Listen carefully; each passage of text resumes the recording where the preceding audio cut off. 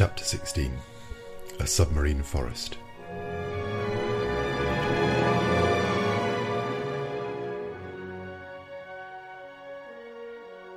We had at last arrived on the borders of this forest, doubtless one of the finest of Captain Nemo's immense domains. He looked upon it as his own, and considered he had the same right over it that the first men had in the first days of the world. And indeed, who would have disputed with him the possession of this submarine property? What other hardier pioneer would come, hatchet in hand, to cut down the dark copses? This forest was composed of large tree plants, and the moment we penetrated under its vast arcades, I was struck by the singular position of their branches, a position I had not yet observed. Not a herb which carpeted the ground, not a branch which clothed the trees was either broken or bent, nor did they extend horizontally, all stretched up to the surface of the ocean. Not a filament, not a ribbon, however thin they might be, but kept as straight as a rod of iron. The fuci and lianas grew in rigid perpendicular lines, due to the density of the element which had produced them. Motionless, yet when bent to one side by the hand, they directly resumed their former position. Truly it was the region of perpendicularity. I soon accustomed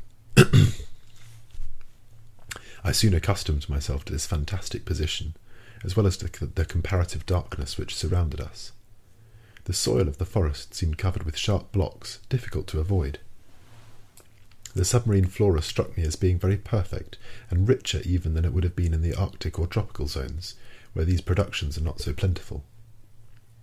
But for some minutes I involuntarily confounded the genera, taking zoophytes for hydrophytes, animals for plants, and who would not have been mistaken? The flora and fauna are too closely allied in this submarine world. These plants are self-propagated, and the principle of their existence is in the water which upholds and nourishes them. The greater number, instead of leaves, shoot forth blades of capricious shapes, comprised within a scale of colours, pink, carmine, green, olive, fawn, and brown. I saw there, but not dried up as our specimens of the Nautilus are, Pavaroni spread like a fan, as if to catch the breeze, scarlet cerames, whose larames extended their edible shoots of fern-shaped Nericistae, which grow to a height of 15 feet, clusters of acetubuli, whose stems increase in size upwards, and numbers of other marine plants, all devoid of flowers. Curious anomaly, fantastic element, said an ingenious naturalist, in which the animal kingdom blossoms and the vegetable does not. Under these numerous shrubs, as large trees of the temperate zone, and under their damp shadow, were massed together real bushes of living flowers, hedges of zoophytes, on which blossomed some zebmerandrines, which crooked groves, some yellow caraphylliae, and to complete the illusion the fish-flies flew from branch to branch, like a swarm of humming-bees, whilst yellow lapaschthomi, with bristling jaws, dactypilari, and montrocentrides rose at our feet like a flight of snipes. In about an hour Captain Nemo gave the signal to halt. I, for my part, was not sorry, and we stretched ourselves under an arbour of alarii, with the long thin blades standing up like arrows. This short rest seemed delicious to me. There was nothing wanting but the charm of conversation, but impossible to speak, impossible to answer. I only put my great copper head close to Conseil's. I saw the worthy fellow's eyes glistening with delight, and to show his satisfaction, he shook himself in his breastplate of air in the most comical way in the world. After 4 hours of this walking, I was surprised not to find myself dreadfully hungry. How to account for this state of the stomach I could not tell, but instead I felt an insurmountable desire to sleep, which happens to all divers, and my eyes soon closed behind the thick glasses, and I fell into a heavy slumber, which the movement alone had prevented before. Captain Nemo and his robust companion, stretched in the clear crystal, set us the example. How long I remained buried in this drowsiness I cannot judge, but when I woke, the sun seemed sinking towards the horizon. Captain Nemo had already risen, and I was beginning to stretch my limbs when an unexpected apparition brought me briskly to my feet. A few steps off, a monstrous sea-spider, about 38 inches high, was watching me with squinting eyes, ready to spring upon me. Though my diver's dress was thick enough to defend me from the bite of this animal, I could not help shuddering with horror. Conseil and the sailor of the Nautilus awoke at this moment. Captain Nemo, pointed out the hideous crustacean which a blow from the butt end of the gun knocked over, and I saw the horrible claws of the monster writhe in terrible convulsions. This accident reminded me that other animals, more to be feared, might haunt these obscure depths, against whose attacks my diving dress would not protect me. I had never thought of it before, but I now resolved to be upon my guard. Indeed, I thought that this halt would mark the termination of our walk, but I was mistaken, for instead of returning to the Nautilus, Captain Nemo continued his bold excursion. The ground was still on the incline. Its declivity seemed to be getting greater and to be leading us to greater depths. It must have been about 3 o'clock when we reached a narrow valley between high perpendicular walls, situated about 75 fathoms deep. Thanks to the perfection of our apparatus, we were 45 fathoms below the limit which nature seems to have imposed on man as to his submarine excursions. I say 75 fathoms, though I had no instrument by which to judge the distance. But I knew that even in the clearest waters the solar rays could not penetrate further, and accordingly the darkness deepened. At 10 paces not an object was visible. I was groping my way when I suddenly saw a brilliant white light. Captain Nemo had just put his electric apparatus into use. His companion did the same, and Conseil and I followed their example. By turning a screw I established a communication between the wire and the spiral glass, and the sea, lit by our 4 lanterns, was illuminated for a circle of 36 yards. Captain Nemo was still plunging into the dark depths of the forest, whose trees were getting scarcer at every step. I noticed that vegetable life disappeared sooner than animal life. The Medusae had already abandoned the arid soil, from which a number of animals, zoophytes, articulata, molluscs, and fishes still obtained sustenance. As we walked, I thought the light of our Ruhmkorff apparatus could not fail to draw some inhabitant from its dark couch, but if they did approach us, they at least kept a respectful distance from the hunters. Several times I saw Captain Nemo stop, put his gun to his shoulder, and after some moments drop it and walk on.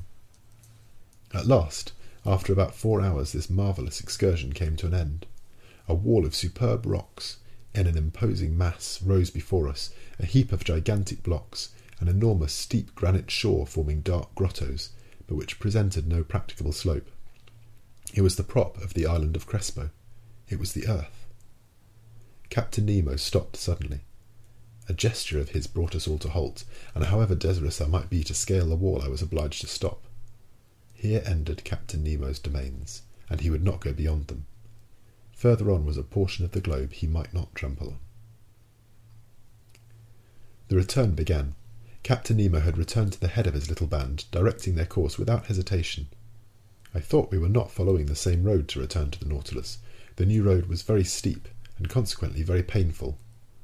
We approached the surface of the sea rapidly. But this return to the upper strata was not so sudden as to cause relief from the pressure too rapidly, which might have produced serious disorder in our organisation, and brought on internal lesions, so fatal to divers.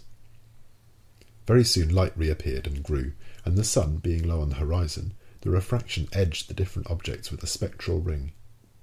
At 10 yards and a half deep we walked amidst a shoal of little fishes of all kinds, more numerous than the birds of the air, and also more agile, but no aquatic game worthy of a shot has as yet met our gaze, when at that moment I saw the captain shoulder his gun quickly, and following a moving object into the shrubs, he fired.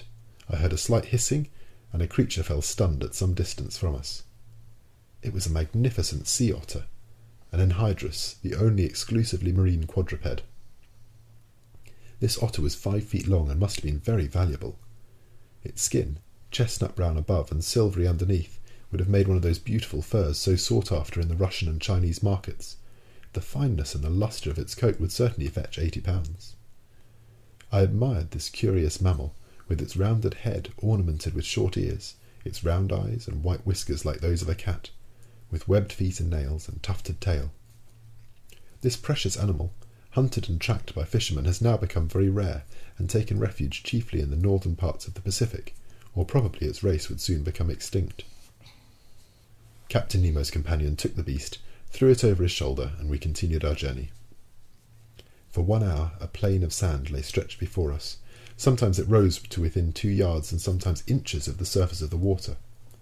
I then saw our image clearly reflected, drawn inversely, and above us appeared an identical group reflecting our movements and our actions. In a word, like us in every point, except that they walked with their head downwards and their feet in the air. Another effect I noticed, which was the passage of thick clouds which formed and vanished rapidly, but on reflection I understood that these seeming clouds were due to the varying thicknesses of the reeds at the bottom, and I could even see the fleecy foam which their broken tops multiplied on the water, and the shadow of large birds passing above our heads whose rapid flight I could discern on the surface of the sea. On this occasion I was witness to one of the finest gunshots which ever made the nerves of a hunter thrill. A large bird of great breadth of wing, clearly visible, approached, hovering over us. Captain Nemo's companion shouldered his gun and fired when it was only a few inches above the waves. The creature fell stunned, and the force of its fall brought it within reach of the dexterous hunter's grasp. It was an albatross of the finest kind. Our march had not been interrupted by this incident.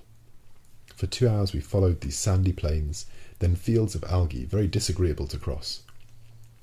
Candidly, I could do no more when I saw a glimmer of light which, for half a mile, broke the darkness of the waters. It was the lantern of the Nautilus. Before 20 minutes were over we should all be on board, and I should be able to breathe with ease, for it seemed that my reservoir supplied air very deficient in oxygen. But I did not reckon on an accidental meeting which delayed our arrival for some time. I had remained some steps behind, when I presently saw Captain Nemo coming hurriedly towards me. With his strong hand he bent me to the ground, his companion doing the same to Conseil.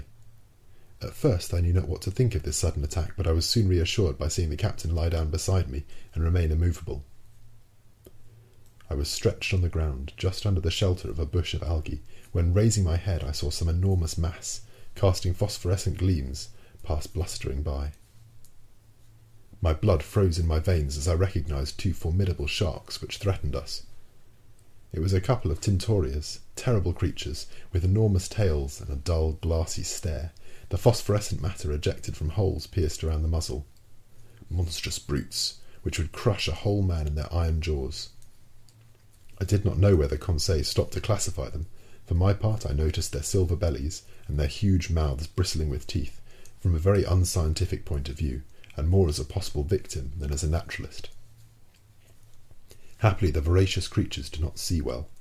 They passed without seeing us, brushing us with their brownish fins, and we escaped, by a miracle, from a danger certainly greater than meeting a tiger full face in the forest. Half an hour later, guided by the electric light, we reached the Nautilus. The outside door had been left open, and Captain Nemo closed it as soon as we entered the first cell. He then pressed a knob.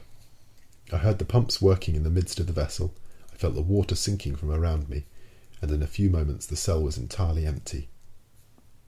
The inside door then opened, and we entered the vestry.